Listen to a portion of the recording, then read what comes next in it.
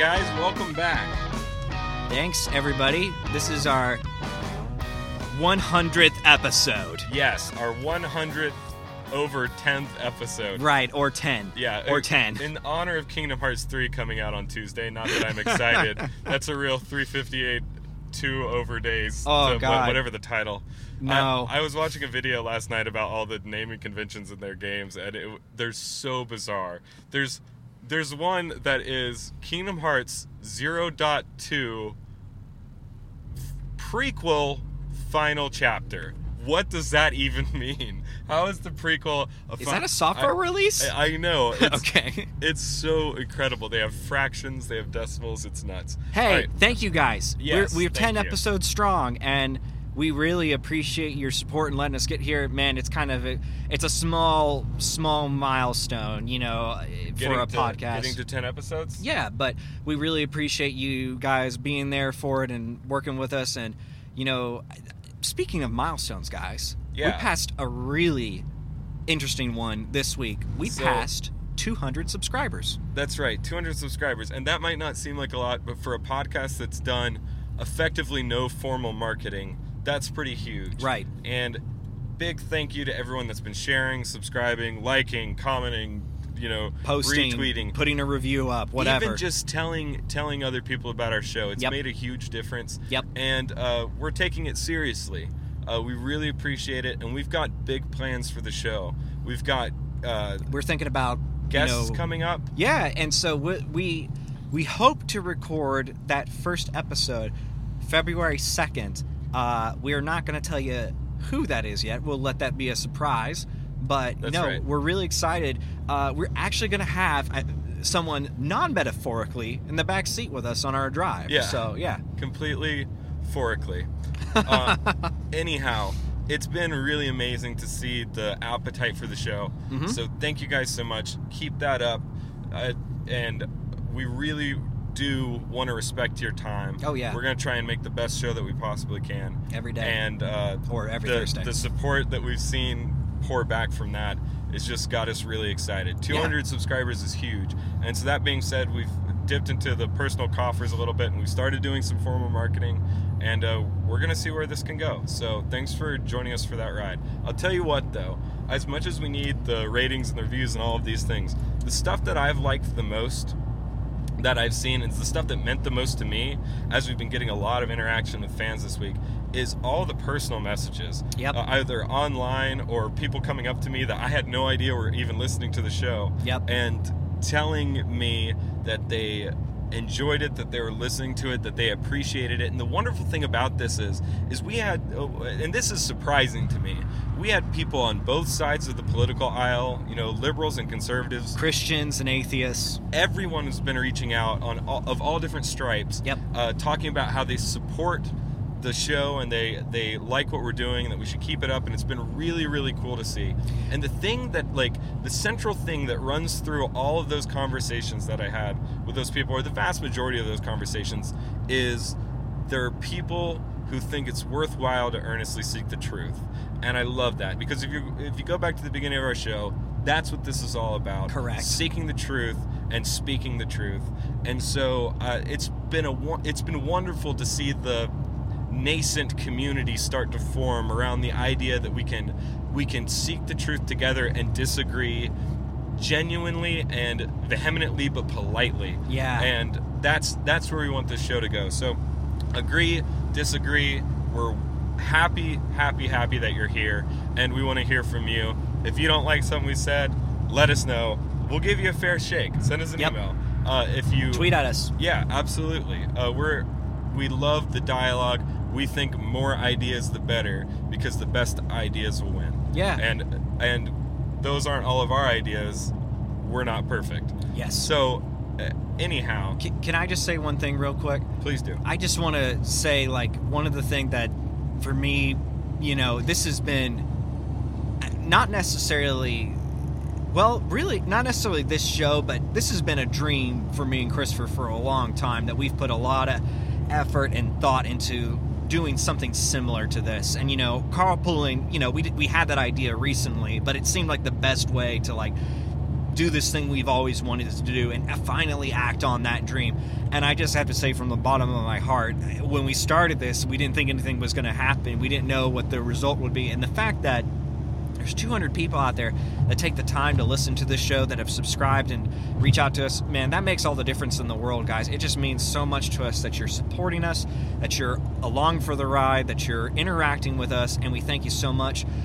Please, talk with us. Let us continue this dialogue. Let's make this a community of people who want to do this, and man, it's just exciting, and we thank you so much, because without you guys, it's not a thing. So yeah, and 200 is not big comparatively, but it's a lot more than we had 10 episodes ago. Yeah, it's 200 people, and we take the responsibility seriously, and so we're going to do our best to grow this, give you the best show. Like I said, we've got a lot of different things in the works right now. Yep. So I'm glad you're here with us. Stick along. It's going to be a fun ride. Yep. That being said, King of the Moment Part 2. Welcome to it. Part 2. For our 10th Centennial episode, we're going to wrap up Part 2 of our discussion of the Count of Monte Cristo. Yeah, so I think we left off at the Chateau d'If. Effectively. So, quick recap. Edmund had just been betrayed by his best friend who wants to sleep with his wife. And, there was that great line, because you're the son of a clerk and I'm not supposed to want to be you. Yep. It was Count Mondego's answer to the question why when he was detaining Edmund so the police could come arrest him. And so now the police come, they arrest Edmund, and they cart his butt off to Chateau d'If, which is a prison where they say in the movie they put the ones that they're embarrassed about. They put the ones, it's where they put the ones they want to forget. This political enemies, the people that you don't want people to know about. You can't go visit it, like it doesn't exist, basically. That's right. I think they even tell Mercedes that they Edmund do. dies. Instead of telling her that he's gone to prison, they say, Edmund's dead. Right. Mercedes, his fiance. Yep, and with no fear of him ever escaping or anything like that. And this is where the movie starts to get really, really good. There's a little montage where you see Edmund fall into a deep pit of despair, which is understandable if you listen to our conversation last week. A 10 by 10 stone cage with only one day a year where you get human contact, and that's on the day that or your anniversary at the Chateau d'If, where the warden whips you mercilessly. Yeah, so not a good life. And he starts scratching in on the wall tally marks for the days that he's been there, and he recites over to himself and also inscribes on the wall the phrase, "God will give me justice." Yep, he continues to carve in the same place over and over again, making the words deeper and deeper. That's right. So he does this for a while until he basically breaks. Mm-hmm. He gives up on carving the wall. He gives up on taking care of himself in the meager ways that he could. He quits eating for the most part, and he's kind of given up hope, and he's ready to die. And that's when this happens. Hunter, take it away. So yeah, Edmund is just hanging out in his cell, being miserable, and nothing's happened in here, nothing exciting's changed, and all of a sudden, one of the tile stones or on the bottom of his floor begins to move. And I can just imagine, what could potentially be running through his head is like, a demon is crawling through the floor to get me and drag me into hell, and all this stuff. Because he hasn't seen people, who knows what kind of hallucinations the poor man is going through with his despair.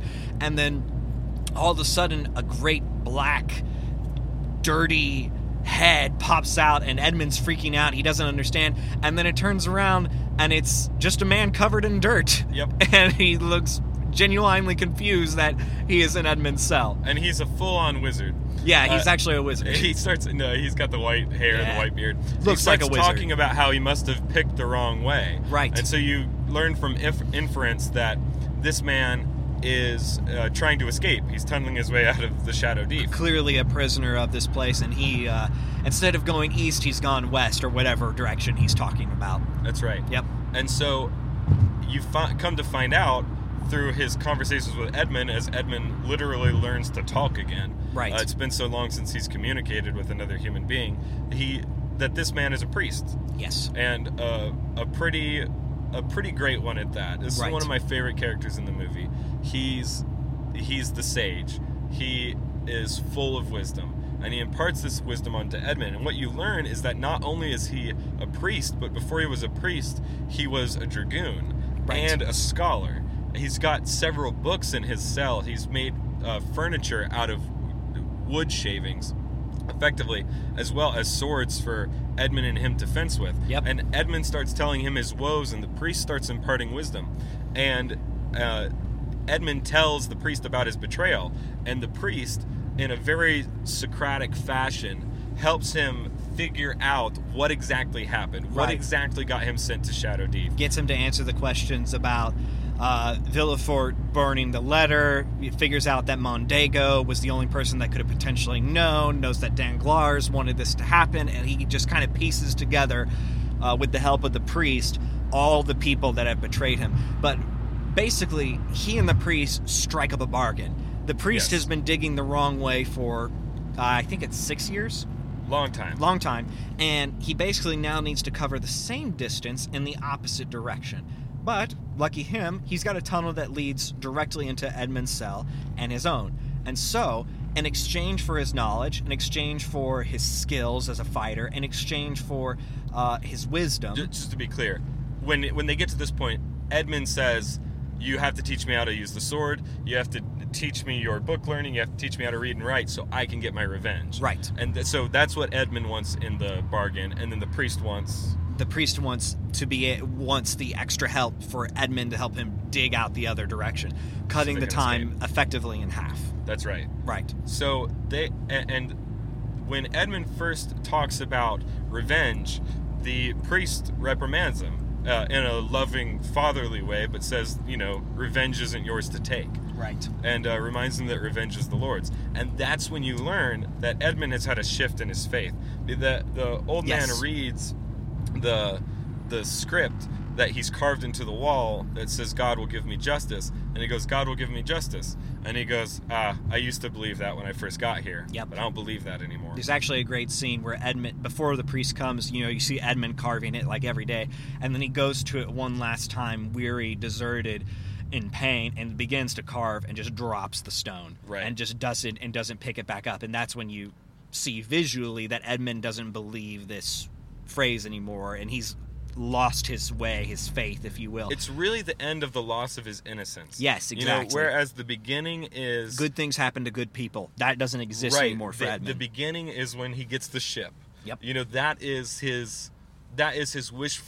I guess that's not the beginning. That's the last moment that he experienced the fulfilling idea that if you do the right things, life will be good to you. Yep. And the world will be a good place to live. Yep. And then that moment, when he gets the chess piece from Fernand, is the beginning of the death of his innocence. And when he drops the stone in the cell, that's the end, because it's signifying that my ability to suspend my disbelief that there's anything divine or important about the world is now gone. Yep. It started out with the death of my friendship, and then the very likely loss of my love, and then the death of God. It progressed in this way. To the ultimate end, yeah. Right. And so to kind of get things to where they end up, the priest and Edmund are digging in the tunnel, and there's a cave-in.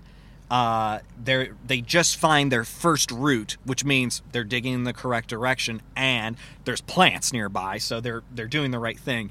And right when that happens, a cave-in happens, severely injuring the priest. Mortally injuring the priest. Mortally, yeah. So Edmund pulls the priest out and sets him down on the stone, and the priest is dying and tells Edmund of a great treasure that he's hidden.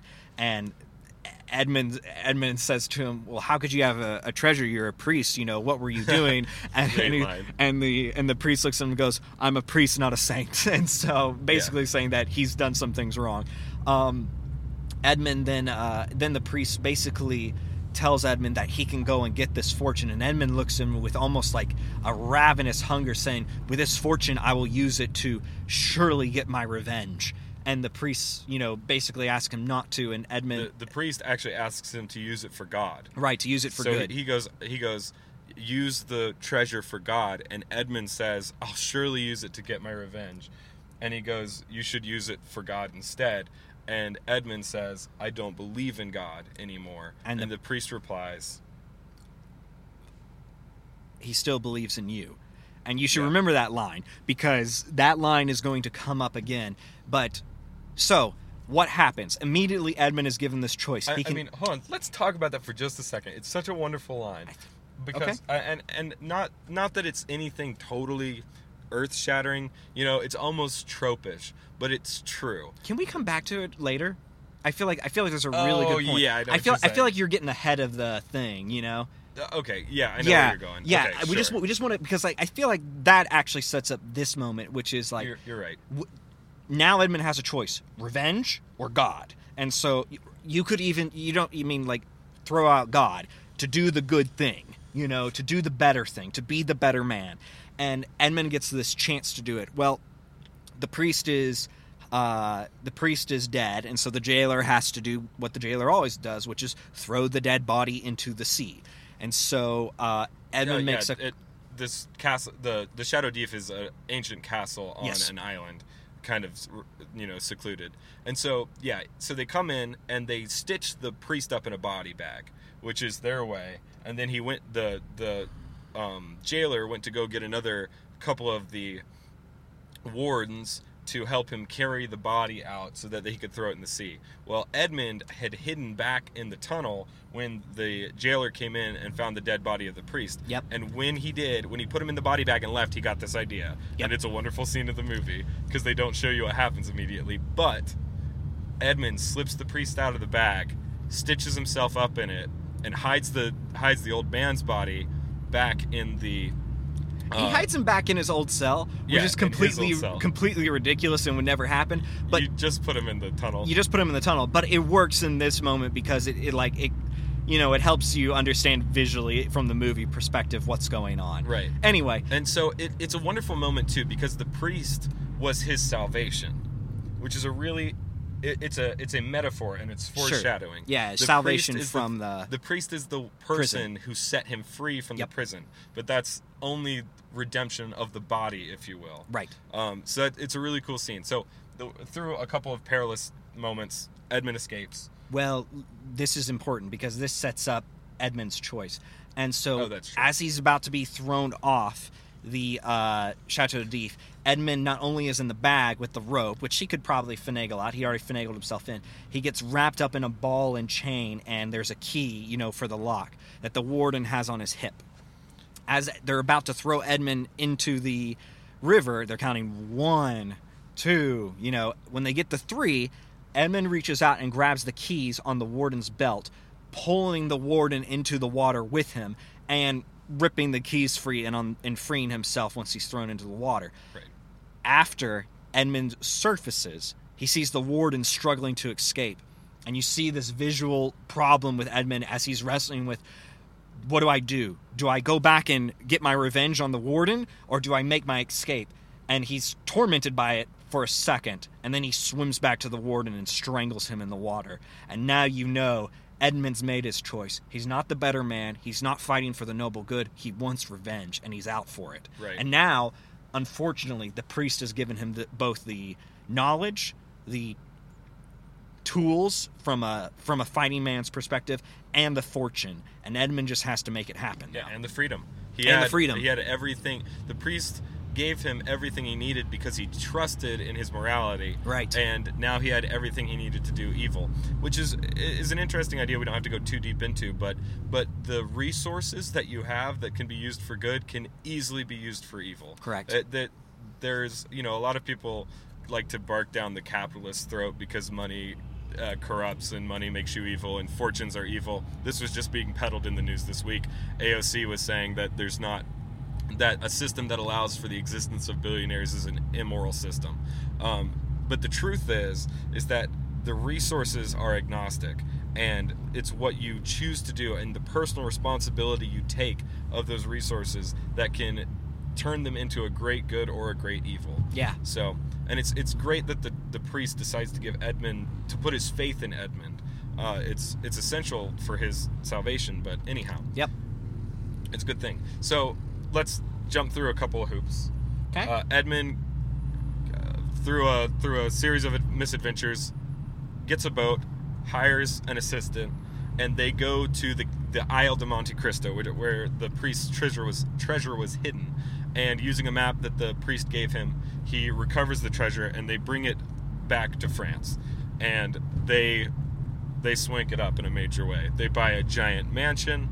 They buy the nicest clothes. He starts calling himself the Count de Monte Cristo, and essentially becomes royalty by purchasing it with this new treasure. It's a great scene. They roll up to the big mansion he wants to buy, and he's talking to one of the proprietors there, and he's like, "I like your house. How much?" And he goes, "It's not for sale." And his assistant, who is doesn't say a word. Yeah, I can't remember what his name is. He's a famous actor. Yeah. He rolls up with a donkey pulling a cart, effectively. Yeah, with a tarp over it. Undoes the back, and jewels and gold and crowns and all kinds of miraculous treasure falls out. And the next scene is Edmund in the castle, because it's his house now. Yeah, and the guy's riding away with the donkey who owned the house. Yeah, so he's setting up his plot. He's laying his trap. Yep. Which part of it is him becoming on equal footing with Mondego, if you will. In the meantime, we see a couple things have happened on Mondego's side. For one, he has married Mercedes, and they have a son together, and the son's name is Albert. Yep. In addition to that, Mondego has not become a significantly nicer person. He's pretty much the same. In fact, the first scene you see him in after they betrayed is him in a duel fighting someone and killing them mercilessly, on purpose. And the next scene, this is the first scene where he's reintroduced to the plot of the movie, and the next scene he's holding a sword fighting someone else, and you don't know why. Yeah. That's happened. And he stabs him through, and then he goes back home, and Mercedes goes, "Is the Viscount of something dead?" And Guy Pearce returns with the greatest line in the entire movie: "Well, unless his heart is located somewhere other than the left side of his chest, then I suspect he is." He's cold-blooded, Cold, doesn't care. And what you've realized is that the girl didn't make him any more happy than the whistle did. Yes. Or the horse did. Yes. The things he tried to fill his life with were not enough, which becomes this allegory for Edmund, because now he's the one swallowing the bitter pill, and filling his life with the goods and the jewels, etc. Yeah. So anyhow, Edmund throws this big party. There's balloons and everything. He's swanktacular. Mercedes ends up showing up. He doesn't recognize him. There's a little bit with Albert. Did we go into that? It's really good, but I don't know how important it is. Basically this, while Albert is partying in I think Italy, because they're wearing masks, right? In Venice. And he gets taken by, this is kind of funny, he gets taken by a gang that Edmund has hired to basically harass him. And he does this on purpose so that he can rescue him from the gang, and then use that to get close to the Mondegos to continue to plot his revenge. Right. And Albert being Mondego and Mercedes' son. Yes, thank you. So it's part of his plan. It's part of his plan, and that's kind of it. And then this gets him to a dinner at the Mondegos' residence. It's Albert's birthday party. Yes, and nobody knows that this is Edmund. Except for a very suspicious Mercedes. Very, very suspicious Mercedes. And so they're having this dinner, and Fernand actually couldn't attend the birthday toast because he's busy on his various nefarious dealings. Yeah.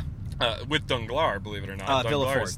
Villefort's the magistrate. Yes, it was with the magistrate. Oh, you're right. It is Villefort. Mm-hmm. Danglars was accepting the shipment. They were basically shipping some illegal goods and not paying. They're basically smuggling. Yep. And so they're actually trying to steal Edmund's goods. Some of Edmund's shipments coming in from the... Believing that they're stealing from the Count of Monte Cristo. Right. And so, and they're all involved in it again. The magistrate, Villefort, is making the plan and hushing the cops for Mondego, who's orchestrating the deal, and then Danglars is the one that actually goes to the shops and accepts the shipment. But what they don't know is it's all Edmund's plan. Exactly. He's been feeding them the information to get them to this point, to fall where he wants them to be when he wants them to be there. So he's been sprinkling the breadcrumbs. But he goes to Albert's birthday party, and he sees Mercedes again for the first time. And Mercedes noticed a tick that he had where he would twist his hair. Right. That was mentioned earlier in the movie, and she comes to him in secret and says, "Are you a ghost sent to haunt me?" Basically acknowledging that he's Edmund, and Edmund completely shuts her down, says, "I don't know who you're speaking of, you're insane." Right down the line. Yep. So, anyhow, this whole process starts where they're trying to steal the Count of Monte Cristo's goods. And Edmund plays them all for fools because, unbeknownst to them, he knows exactly what kind of people they are. Yes. Because the difference about Edmund this time around is that he's paying attention to everything. Literally everything. He has a plan for everything. And even to the point where, like, the people close to him are like, "You need to calm down. You've made such specific plans. You're wearing yourself out." And he's like, "My revenge will be perfect." Yeah. Like, and his buddy, his assistant, the one that he hires, suggests to him several times, "Take the money, tell the girl that it's you, and leave. You don't need this bloodshed." He wants it. And he goes, he rebuffs him, and also the assistant tries to meddle in him and Mercedes' business one more time, and Edmund threatens to kill his assistant. Yep. If he meddles in his affairs again. So anyhow, it's a whole thing. But then, but it's so great to see the difference, the shift, because now Edmund's paying attention. And he knows what the world is. Yeah, he's the calm, cool, collected center of the universe. Yes. And that's the difference between the first him and the second him. But he's vicious now. Right. And that's the thing that's changed, is like, not only can he see everything, not only is he no longer naive, he's a lion, and he's on a hunt. And it's almost, I think it's exciting to see someone that can act in that capacity, but but something's lost, something good is broken, and like it's obvious and it's painful. From the viewer's perspective, you're still on his side because he's justified, but he's not righteous. Yes, that's the difference. And that's the hollow feeling you It's get. like watching Walter White. Right. Like, you like Walter White because you feel like he deserves what he's getting, and that comes off of two Chris. You want him to succeed because life has been cruel to him, but you don't think he's a good person. Right. Yeah. So. And so his plan starts to unfold, and we'll skip over a lot of it. But basically, he gets revenge. He intercepts Danglars at the docks and strangles Danglars. Yep. With the full approval of the police standing right there watching it. Yeah. He makes Villefort admit to a litany of crimes, actually, in a bathhouse, and sends him to the Chateau d'If. Yeah, sends him to Chateau d'If. Yeah. And which it's such a good scene. We'll just talk about this little vignette. Oh, yeah, sure. When Edmund was being carted off to prison, they left a pistol in the carriage and said it was a professional courtesy. Right. And courtesy for a gentleman. That's right. Courtesy for a gentleman. Yeah. Basically meaning you could put the gun in your mouth and pull the trigger. Get it over with. If you didn't want to go to the Chateau d'If. And of course, Edmund was still bright-eyed and bushy-tailed at this point, just at the instigation of his loss of innocence. Mm-hmm. And so he doesn't. But he does the same thing when they arrest Villefort. He leaves the pistol in the car, and Villefort says the same line to him, courtesy for a gentleman. And Villefort, being the vile, reprehensible man that he is, that doesn't have the innocence and the positivity that Edmund had when he was in the same situation, pretty much instantly presses the gun to the side of his head and pulls the trigger. Yep. And it clicks. Yep. And Edmund leans in the window and said, "You didn't think I was going to make it that easy, did you?" It's so gratifying on a very carnal level. Yes. Anyway, that's just a really great scene. Yeah. So, essentially, Mondego has fallen into the last trap.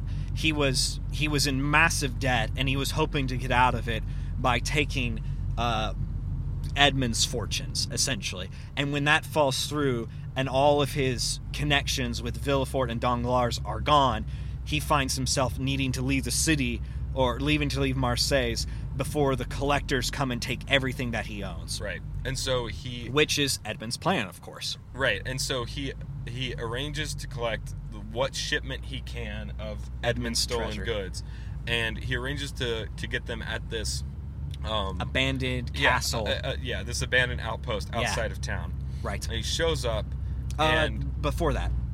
Okay, go ahead. Before that, so Mercedes essentially leaves him, and he's fine with it, and he calls their son, how displeased and how unhappy he is with him, how he's always been, and Mercedes shows up at Edmund's house the same night that whole conversation happens, because she is no longer with Mondego. The Count of Monte Cristo to her, but yeah. Right, but...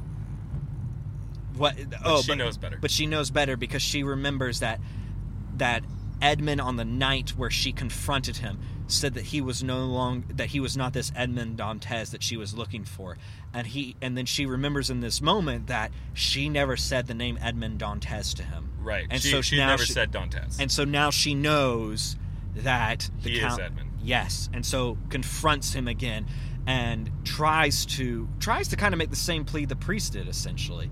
And yeah, and it's actually earlier, but the meaning is the same. We mentioned earlier she had that thread that she put around her finger that night that they spent on the beach together when Edmund got the ship, and she shows him once again the ring, because they're arguing back and forth. They keep going back and forth, right. And then to stop the argument, she shows him the piece of string on her finger still. And the line was, "And you'll never see it off my finger." And she says, "It's never left my finger." Yep. It's a really beautiful moment.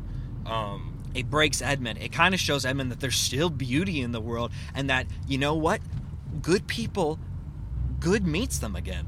Right. And it doesn't meet them in the naive way, but it's like, if you put goodness out in the world, goodness will come back to you, but don't be a fool about it. And that's kind of the lesson Edmund learns there. And it's really pretty. And he learns the difference between joy and happiness. Yeah. He learns that being good and acting morally, and more than that, having a divine aim.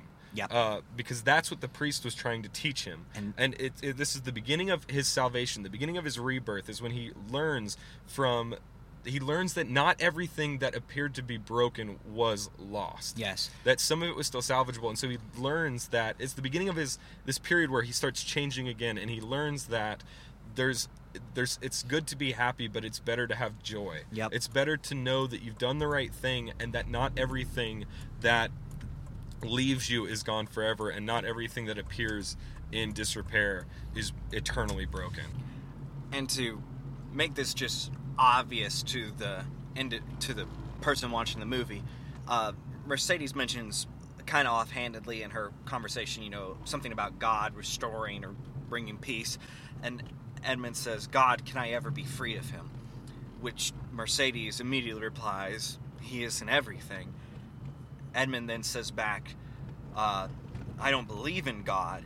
And then she smiles and says, "But he believes in you," which is the exact same exchange that the priest has with Edmund in Chateau d'If. And that's so brilliant, because now the line itself becomes this iconography for something greater than just a line. When the priest said it, it's, maybe a clever thing for someone to say as they're dying, but when Mercedes repeats it,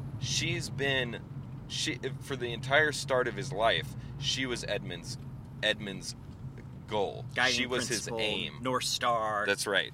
So she's been the thing that he has been striving towards. But they were both a little happy-go-lucky. Actually, I'll rephrase. Edmund was pretty happy-go-lucky. He wasn't paying attention. Mercedes did know the truth. Mercedes knew the truth about Mondego. Right. She knew the truth that he was a rat, that he was trying to undermine the relationship. She knew all these things. She was paying attention, right? Mm-hmm. And because she was paying attention and trying to do the right thing, she captured something that Edmund had failed to capture. Even though he was doing the right thing, he had failed to capture it. And now, post Chateau d'If, he was paying attention, but he wasn't doing the right thing. But for that entire first part of his life, Mercedes was his aim. Her aim had been to have a successful life with Edmund as well, but also she was paying attention. When you brought that together, she tapped into something that Edmund failed to tap into, right? And it was the same thing that the priest tapped into. And that's what makes it so brilliant, because it's in this moment that line becomes more than just the sentiment of a priest. Right. It becomes the iconography representation of God. Right. In the film. And what you realize is, and Mercedes shows this, is that when you aim at the ideal, when your aim is proper and you're paying attention, you can be quote unquote like God. Right. And that's exactly what she's doing when she gets together with Mondego. She is not doing it for herself, she's doing it for her son, and via her son for Edmund. Right. Because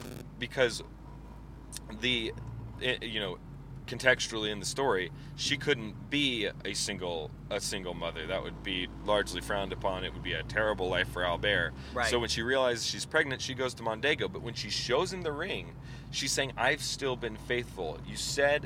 I said you would never see it off my finger, and it's never left my finger." Right. Right. It's brilliant, and you realize that that her aim and the fact that she was paying attention worked together to allow her to access the wisdom of the cosmos, which is this universal that both the priest and Mercedes has, and she's become a reflection of the divine. There's probably a pretty good argument that Mercedes, just with her condition and everything, there's one of the traditional storylines that could have easily cropped up here is that she kills herself, because of the conditions placed upon her. Right. And it's that would have been, the tragic, story of Edmund, and you would think that would kind of, that's Romeo and Juliet in a sense. Is when you're young, naive, and you fall in love, and you don't and you just kind of follow it without any planning, there's a chance that it ends horribly. Right. And potentially that happens every time if you just follow young, naive love without, ever maturing past that point. And so one of the cool things about this is she rises above that narrative to become something better than that by sacrificing herself, her life, her own happiness to give her and Edmund's son a future, and that's pretty wild. Assumed the suffering of others, exactly, and she did it forthrightly because her aim was correct. Yeah, and we already know that she wasn't interested in Mondego. She didn't like him. He's not she had a good already dude. rebuffed him several times. She said explicitly, "I'm not going to be your next pony." Right. And yet, Whistle.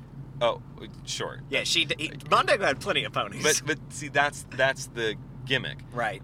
She wasn't interested, and yet for her son, and for what she knew to be Edmund's son, and therefore for Edmund, she did that. So it's a brilliant thing to learn, and the line transcends its nature written on a page. It means something to you whether you believe in God or not. You watch that scene and you learn something about the human condition because you're seeing this complete circle of who the priest is coming alive inside of Mercedes, and eventually you're going to see the same person or the same type of person come alive in Edmund, although he's not a very quick learner. Yeah, that's right. But yeah.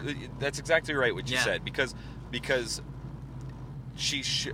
it speaks to you regardless of your religion, regardless Yeah. of your faith, because it acknowledges something that we all have to come to terms with, is that a piece of the divinity rests in the individual. Mm-hmm. And I believe that's because you were made in the image of God. And of course that's not talking about body, but spirit, if you would. Yeah. But that's what it's pointing at. The divinity is represented by that line, and it exists in multiple places. It's universal and transcendent in the story, which is wonderful. So you're right. Edmund's not a very fast learner. No. So return to the storyline at hand. Mondego goes to the outpost where the treasure is supposed to be stored. Right. And it's the Count of Monte Cristo's. It's the small little piece of shipment that he was able to get from Edmund. Right. And as he's trying to skip town. Right. And so he shows up at the outpost, and just as expected, there are a multiplicity of boxes there that are supposedly contain the treasure. And so he starts opening box after box, and lo and behold, he gets to the first box and opens it up, and it's filled with sand. Yeah, exactly. There's nothing in it, and so he starts running his hands through it, and it's just like his plans have all come to fruition, or have all fallen apart. It's kind of like... You can kind of see the little bit of panic. Oh, yeah. He starts going faster and faster through each box until finally he notices the one box with a lock on it. Right, and hope enters the situation. He's like, Here's my treasure. This is the, these other ones were decoys, essentially. And so he pulls up his pistol, aims it at the lock, and it's an old-timey pistol, right? So it only has one shot. Yeah, pulls the trigger, blows the lock off, opens up the chest, and within it is a small, singular king chess piece. That's right. Sitting in the middle of the box with nothing else. So perfect. Yeah. I mean, on a humanistic, brutalistic level, right? It is the perfect revenge. Yes. The same chess piece that you gave to me when you banished me to hell, I'm returning it to you because I'm sending you right back there. Right, and it's like the happy good lesson you're supposed to learn is at the beginning of the movie where, it's if I work with you to create moments for you to be king of, that will lead me to greater happiness because I'm striving for your happiness, and it will give me more moments in my life to be king. Right. And like we mentioned before, it's the ideal relationship, right? If you align yourself properly with the correct goal, you can bring that to bear and have a relationship where it helps both you and others now and into the future. That's what it's getting at when you pass back the king of the moment. The reason that they use moment there is because there's going to be more moments. There's going to be more moments. So it implies this ascendance and migration through time. Right. And then in this moment, it all switches because as Mondego filled his life with everything that he thought he wanted, the wealth of his father and the bride of his best friend and all of these things that he thought were going to make him happy, then they might have for a time. They've all failed him. His fortune is gone, the girl's gone, even his son is gone. And what you realize is that the peace takes on its far more sinister meaning. Right. Not the king of the moment, as there will be many more moments to come, but you can be king just for a moment. Right. And that's the difference between paying attention and being shrewd and having the incorrect aim. Yeah. Having a non-divine, non-orderly aim. Yeah, it's like it's a dog-eat-dog world. It's like if you want to be in the game for just you, that's fine. You can do that. And if you're competent and successful enough, you might even win. But there's always going to be more people than you, and there's always going to be a moment when your back foot is against the wall. Right. And then it's over. It doesn't matter who you are. It's the lesson that Edmund's in the process of learning. Mm-hmm. The lesson is the difference between joy and happiness. Yeah. You can chase happiness, but how long do you have to chase it? Right. Or you can chase joy. And you find joy, I think, primarily through assuming as the malevolence of the world forthrightly and bearing the suffering of others. And I that's think that's what Mercedes did. That's what the priest did. Right. And that's what Edmund's learning. So I think you did something really interesting there in your language, and I'm not sure you necessarily meant it, but I want to just capture it, is because you said, how long do you have to chase happiness? And that's an interesting point, because happiness is something that you can have more of, and it can go away and stuff at times, but joy is a state of being. Right. And so exactly. if you actually do chase happiness, if that's your main aim, because you can't have happiness. Right. You can be happy. And that's the thing. Joy is a state of being. Right. It is a singularity instead of a list of moments, right? Right, exactly. Or an amount. He's a joyful that you can person. have. And that's one of the key things, because it is in its own way a reflection of the divinity that can rest within a human being. Sure. Joy. And if you look at the Bible, of course, it's one of the fruits of the Spirit, which if you extrapolate from that, the Spirit is one part of God. Yeah. And then the things that it will bring to bear, joy is one of them, right? And so God, as you go back to our What is God episodes, God is eternal, right? He is a singularity. He's a state of being. Mm-hmm. And so is joy. So in a very small way, the subtle differences between joy and happiness are actually a reflection of the divine that can rest within you. It's such a clear and perfect picture. Yeah. And it's cool. so good in this story. So let's finish up the story. Yep. So he looks at the chess piece, all of the iconography, all of the wisdom imparted in that moment come to fruition, and out from the shadows steps Edmond Dantes, the Count of Monte Cristo. Yeah. And he says the line... Mondego sets him up and goes, how? Right, he asks him how. And he says, how did I escape? With difficulty. How did I envision this moment? With pleasure. And then, call back to earlier, Mondego asks him why. And he says, it's complicated. Yes. Brilliant line. Just go watch it. Go watch the movie. It's so fulfilling. And so they begin to clash, and it's beautiful the way they choreograph this fight, because in the same way that Mondego takes Edmond Dantes' sword in the first fight, Edmond steals Mondego's sword, and he has 2 swords, and he's about to run him through, and then surprise attack from the bluff side. Hurrah! It's Albert. Yes. Albert comes with a side swipe. He actually cuts Edmund's sword in half and keeps him from killing his father. Yep. And so Edmund squares off with Albert. In the meantime, Mondego starts charging his pistol. Right. Again. He's actually using Albert as a shield between him and Edmund while he loads his pistol with, like, this is his son, and he's very totally fine to have his son die for him, which is like just another sinister side of Mondego that's being revealed about his character. That's right. And so he's trying to put his pistol back together. Albert becomes disarmed, and Edmund looks at Albert and says, boy, I don't want to kill you, but if you won't move, I'll run you through. Yeah. And so he's about to kill Albert again, and before he gets the opportunity to, Mercedes jumps out and says, stop. And of course, everybody in the room stops, because no one expects Mercedes simply to jump into the scene. And so Edmund is holding the sword to Albert. Mondego is loading the pistol, and Edmund kind of looks at her and goes, why should I stop? And she goes, because he's your son. Right, and so it turns out, as you guys already know, that the night that they spent together on the beach after Edmund had been awarded captainship of the ship, captainship of the ship? Yeah, I guess that's the thing you can say. I don't know. His captainship? He's got the ship now. Okay, he's a captain. Anyway, he actually impregnated Mercedes. Albert is his son, and so then Albert turns around on Mondego and says, "You were going to let me kill him. You were going to let me kill my own father." And Mondego says some offhanded stuff. Yeah. And he goes, "Is it true?" And great line by Guy Pearce. Yeah. I'm not going to remember it exactly.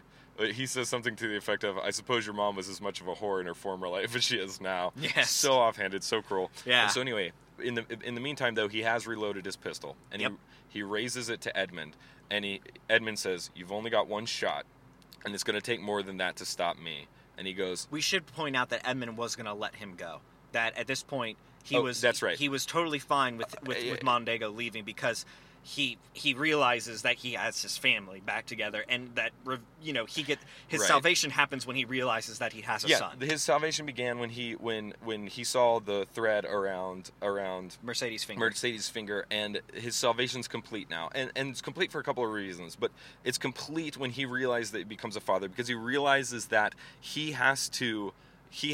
that his goal, that his revenge has actually hurt other people now, and other people that he was supposed to protect. Yep. He's realized that there's externalities. He realized that his aim was improper. And he's also realized and Albert's the catalyst for that, right? Yeah. And so it's so beautiful, because before he had the right aim, but he wasn't paying attention, and because he wasn't paying attention, he couldn't be like God. There's a bunch in Genesis that you can go through to kind of get to that point. But just as the apple of the tree of good and evil, or the fruit, the tree of the knowledge of good and evil, was the sin that opened Adam and Eve's eyes, his lust for revenge opened his eyes. It made him start paying attention, and it made him deadly. It made him a weapon, so that he could be like God, but his aim was incorrect, right? And so this is the completion of his salvation. He realizes that there's externalities. He realizes that there's more to live for than this revenge, and he goes, Mondego, no more, as in go. And that's when he raises the pistol, right? Right. And he says, "You've only got one shot left, and it's going to take more than that to stop me." And Mondego, in his utter malevolence, says, "Then I best put it where it does the most damage." He rotates the pistol and points it at Mercedes. Dagger from the bluff side. Attack from the bluff side. Yeah. Lots of attacks from the bluff side. Edmund's assistant, if you will, his first mate, his whatever, throws a dagger straight at Mondego's hand just at the perfect time, making the shot that was aimed at Mercedes' heart graze her on the shoulder instead. Right. And in a perfect picture of the completion of his salvation, both Albert and Edmund do not rush to kill Mondego. They run to Mercedes' side. And Mondego flees for his life. And he walks out to his horse, jumps on his horse, he starts riding off. He looks out in the distance, and it's just fields, and there's nothing there, and he's just like, you could just see it on his face. He's like, "Oh, I have nothing left." Yeah. And this is it. He comes back, And he realized that now all he has to live for is revenge. Yep. Right? Now he so is Edmund. They've switched roles again. Yeah. And so he comes back and he yells out for Edmund. Edmund answers the call valiantly and dispatches him in the grass. And it feels good. It feels good. It feels good. In your dark, horrible Hollywood heart. Right, and that's the end of the movie. Except for there's a small scene, and it kind of wraps everything up nice in a bow. Yeah. On the Chateau d'If, on the island, you see Albert and... We see Edmund, and he's alone, and he's praying, essentially. You're right. And then Mercedes and Albert walk up. Yep. And Edmund says, I bought this place thinking I was going to tear it down. He's very rich. And, very rich still. He goes, but now everything I care about is standing on its surface with me. Yeah. And it's because he's changed his aim, and the wonderful thing is Mercedes was always his aim, right? Yeah. But when she became a picture of the archetypal ideal, he started pursuing the archetypal ideal, and it replicated. Yep. Now his ideal was correct, and it's so wonderful, and that's what the movie has to teach us. He then says goodbye to the priest and promises him that he will never take revenge into his own hands, that he'll let it be the Lord's. And that's the picture, that he's restored himself. Yeah. Right? And so that's the end of the movie, and here's what we have to take away. One, you have to pay attention. Yep. You can't be a kid. You can't be naive. You can't just, expect good things to happen to you. The world has no padded corners. It's a malevolent place, and you have to pay attention. People want to take advantage of you, and if you give them the opportunity to, they will. And you don't even have the opportunity to do good if you're not paying attention. Right, exactly. And that's really what it's all about. Yeah. And two is you can, by aligning yourself properly with the infinite power of the cosmos and God, you can be a picture, an archetypal image of the ideal. And you know what malevolence will get you if you live in malevolence, but you have no idea how good the world can be, how good of a place the world can be if you manifest your life in such a way that you reflect the archetypal ideal for yourself and those around you. It's Mercedes and her pursuit of that saves Edmund and saves her son. Mm-hmm. She bore the suffering of others forthrightly and became a picture of the archetypal ideal, and it was transcendent and life-changing. Yeah, it's honestly, the people that actually do the most good in the film is really not Edmund. Edmund is kind of just the instrument of all the events happening to someone, and it's because of the priest, he gets saved from his despair and his torment, and because of Mercedes, he gets saved from his, being a brutal, brooding, revenge-filled monster, and he can come back and restore, the most important, critical relationships of his life. He has the woman of his dreams, he has the son he never knew he had, and he has this life that he was striving for when he was younger, when he was naive, that he thought he had lost because of cruelty and of selfishness and anger. And so he finds himself being able to be a child again, almost, because now he can see everything and he knows the proper way to act. He can have the things that he greatly wanted when he was younger, but he knows he has them in a sense, because he can watch out for the danger that is coming to them. And not necessarily, you don't do good because of those things. Doing good will not bring you happiness. It will not bring you good things necessarily, but it will bring you something better. It won't leave you empty is the right way to think about it. It won't leave you empty. Yeah, it won't leave you empty. It might not be the girl, it might not be the goods, it might not be the success, but it will not leave you unfulfilled. Right. And then the last lesson is, if your aim is straight, and you can have the ideal relationship between two people. The chess piece existed in the first part of the movie in a metaphysical, mystical realm, in a mystical space somewhere between Edmund and Mondego. It existed between them because it was something that was to be passed back and forth. But when Mondego sent Edmund to the Chateau d'If, it was cut off. Now it rested with only one person. It was the king of the moment, was something mystic that stayed between them and represented their friendship, but now it belonged to one person. You're the king of the moment. Right. And it was driven there because of self-seeking, right? It was driven to one polarity because of self-seeking. And so what you can learn is that if you have the right aim and you have the right relationships and engage in them in a divine and orderly manner, then you can have this wonderful connection where you can create a series of triumphs for each other, where you can make each other better. But if you attempt to be the king of the moment, you will be the king for just a moment. Mm-hmm. And it can all come crashing down. Yeah. So that's doing kind the of good Monte Cristo. doing good has more consequences than you can possibly know in your own lifetime. Right. That's pretty cool. So yeah, way to go. So you do the ultimate good. And subscribe To carpooling. to carpooling. All right, we got one email real fast. Oh, okay. This is from one of our listeners, and I'll read it. I'm going to edit it slightly because we don't have the explicit rating on iTunes. Hey guys, long time, first time. I heard you fumbling for the name of the director of The Last Jedi, and I wanted to let you know it was that excrement bag, Rian Johnson. Big fan of you two. Keep it up. From the lovely Buckminster Fuller. So, Buckminster. Oh, thank you. Ryan Johnson, we appreciate that. We appreciate the correction. And we appreciate also that you called him a bag of human refuse. Ew. As he truly proved himself to be in that film. Definitely could be. All right, well, that's it for carpooling this week. Isn't every human being a bag of refuse? You know what? That's it for carpooling. That's it for carpooling. This week. That's enough critical thinking for today. Follow the show at carpooling. We're on Instagram and Twitter. Follow Hunter at Emotional Carl on Instagram and Twitter. I don't do anything on Instagram. No one and cares I retweet about on your Twitter. social media preaching. The machine is controlling you. I'm at Chris X Carl, so follow me as well. Email the show, carlpooling.com. Gov. Short. You can find all of our links there. I wish we were .gov. Yeah, that would have been a good idea. It's an inside job. And then also email us carpooling@gmail.com. Yeah. So anyhow, guys, again, 200, huge Way to milestone. go. So appreciative. If you haven't yet, take a minute, rate us on iTunes, tell a friend, subscribe. Anything you can do, we really appreciate it.